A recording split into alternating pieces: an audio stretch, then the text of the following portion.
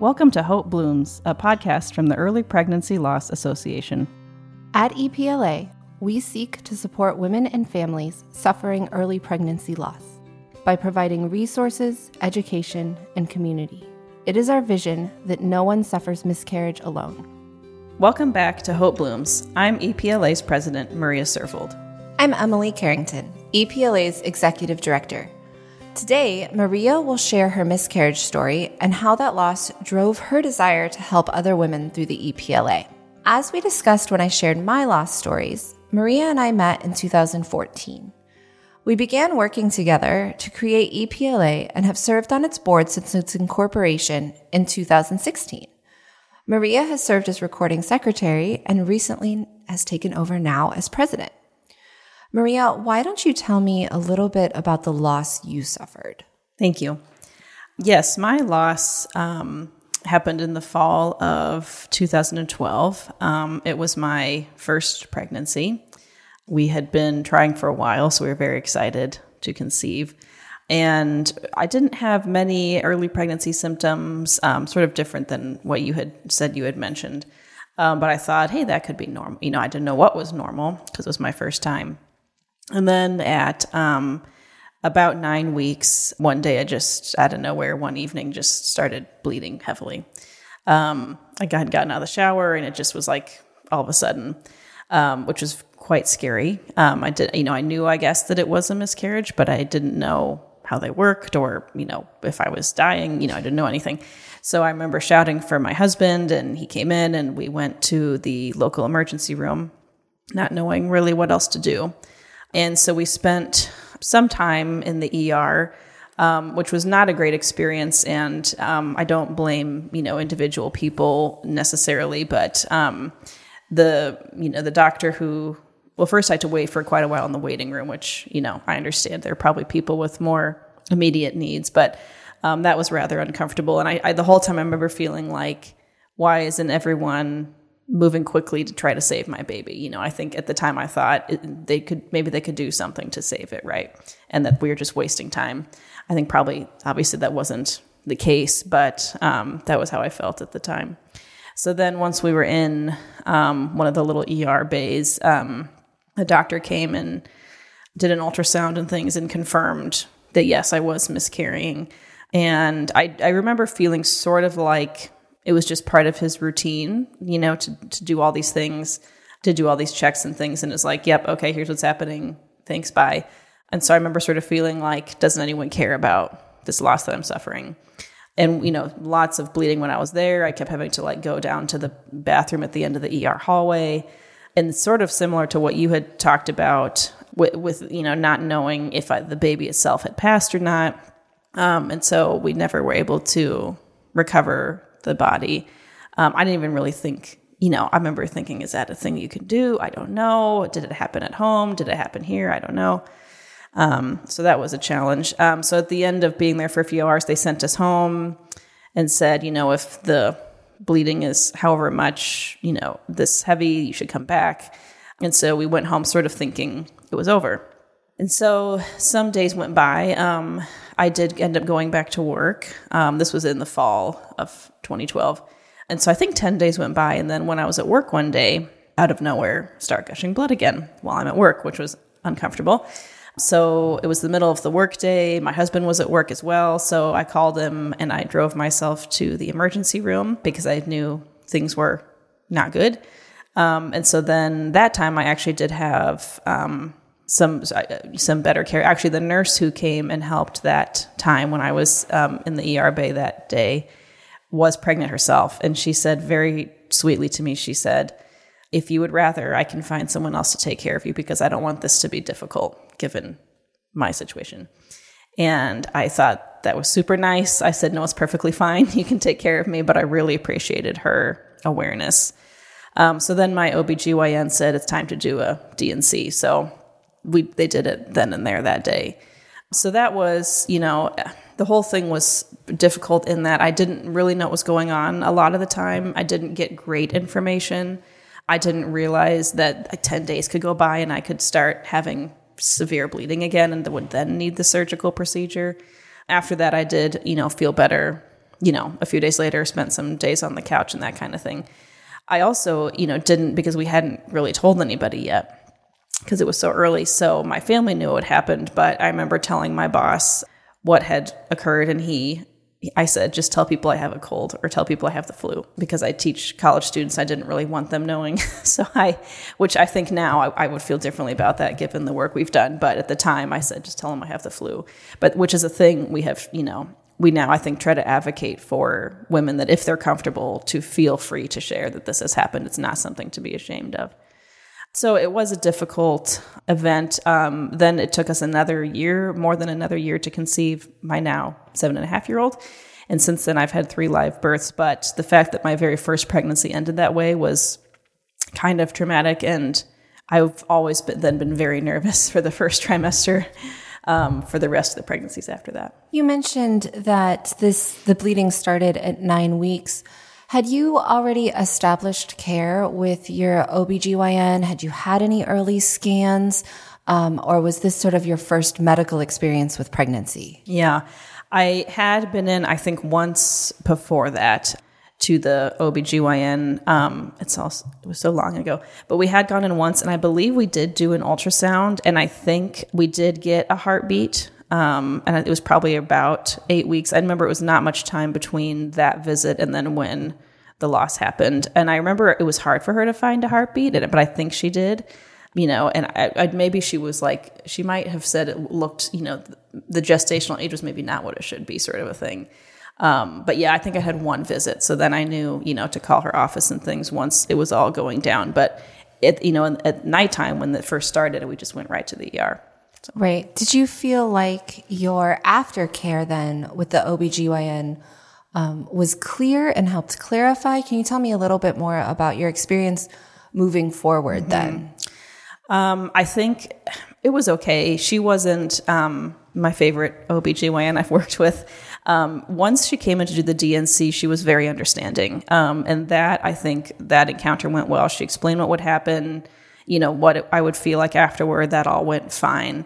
After that, we did talk about what kind of things I could do, what we could be on the lookout for again in the future. Then once I did conceive my now 7.5-year-old, she was sure to do an early ultrasound, see how things are going, like as early as we could, sort of to just keep an eye on it, which I appreciated. Right. What was the hardest part of the whole experience?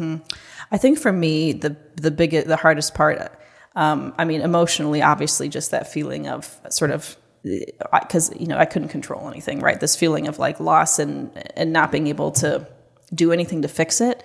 But almost even more than that at times, I think, was the lack of information, which was one of the major factors when, we did that focus group. My big point was like, I didn't know what was happening to me. Right. And that was sort of my biggest concern. Like, can we at least have a pamphlet which we do now, a brochure that we give people that explains what's happening and what they can expect? Because it was like, how, as we say, we don't want to go right to Google because that can be scary. How can we help women know what's going on in a way that's understandable but not frightening? And so for me, that was sort of the biggest struggle was, why did this happen? What was happening? What can I do? Right. Right. And we both talked about sort of that experience and that time. How have you come to sort of understand your miscarriage now 10 years later? And what are your feelings now about 10 years later? Right. I think the biggest change for me, sort of with all the time that's passed and now with this organization, is that I shouldn't have, although, I didn't really know better, but I wish I had told more people that I was pregnant so that I'd have more of a community to support me later, right? And that's, whenever someone we know now tells us early that they're expecting, I'm like, thank you for telling me. This way, we can pray for you and be there for you if anything were to happen, So I think that was has been the biggest thing that I don't need to feel ashamed about it. I didn't tell anyone that it had happened to me for years, probably until you came around. And so I'm grateful for that. But for years, it was just like this secret that I had this thing that had happened to me, as if it was somehow shameful, which it's not. And then, it's amazing once you share that has happened, how many other women say, oh, me too, right? Right. And that sort of leads into, what made you interested in EPLA? Mm-hmm. What was it that got you going, that we've got to do this? Right. I think, really, again, it was I don't want anyone else to have to go through the no information in the ER thing, right? That was sort of my big thing. I don't want anyone to have to go to the ER and not have any clue what's happening to them and have a doctor who seems, couldn't be bothered. The doctor who helped me in the ER, I'm sure, he was at the end of a long shift or something, but at one point while he was talking to me, he had this big yawn, like he was just so bored. And I'm sure he wasn't. I'm sure he was just tired, but I remember feeling like I'm losing my child and you're yawning at me. And so for me, it was, is there a way that I can help women know what to expect and know what's happening to them?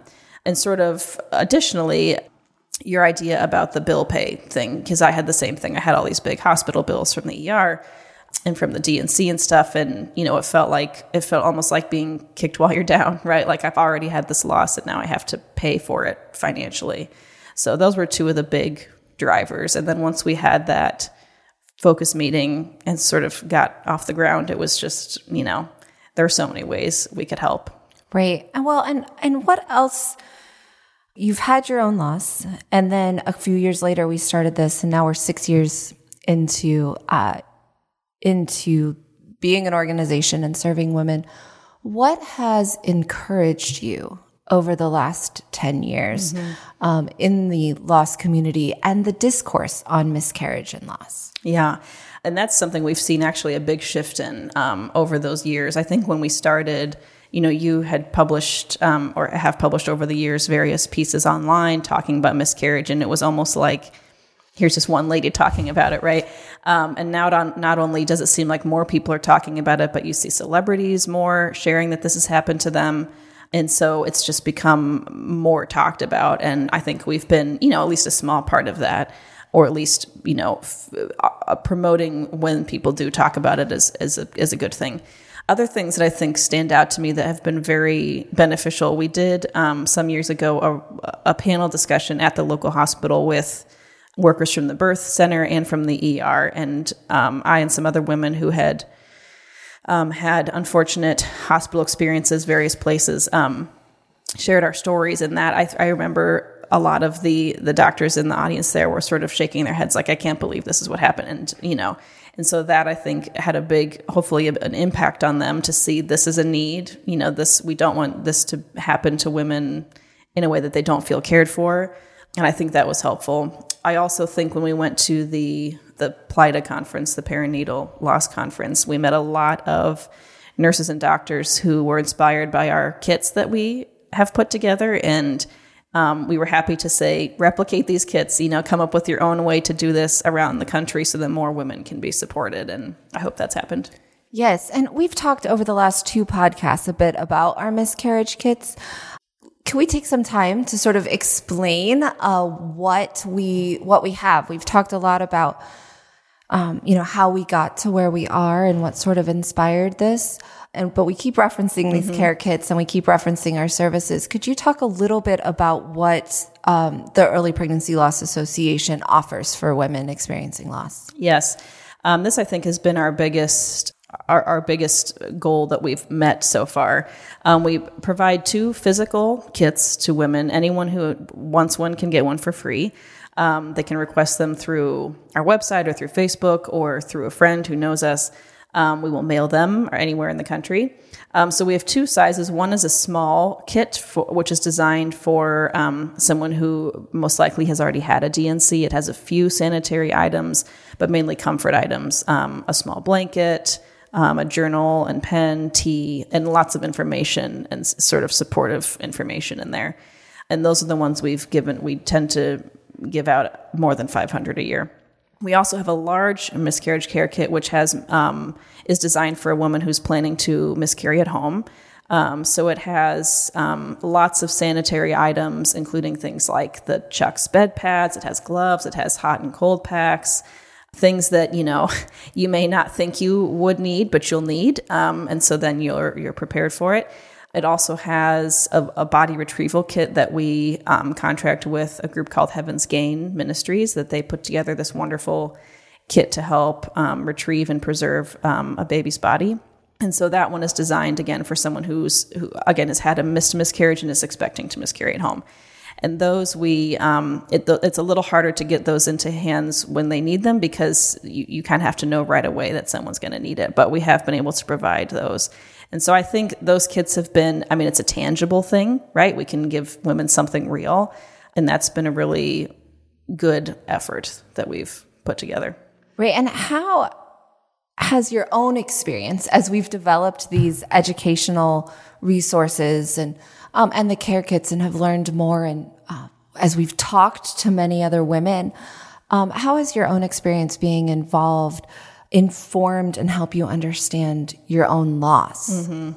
I think it has helped me sort of process it emotionally, knowing that other women have gone through it and being able to sort of pay it forward, as it were.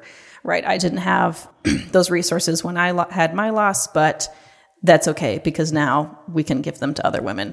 It's also been, I think, emotionally helpful to write for our blog about it, to do things like this, to do the panel discussion like I talked about, because talking through it is helpful, and being able to tell another woman, I've been through this as well, is healing, I think, for both of us. So it has been, while I'm still sad to think about it, obviously, I don't think I will never not be, it does feel almost more like there's a purpose for it in being able to help other women through our organization.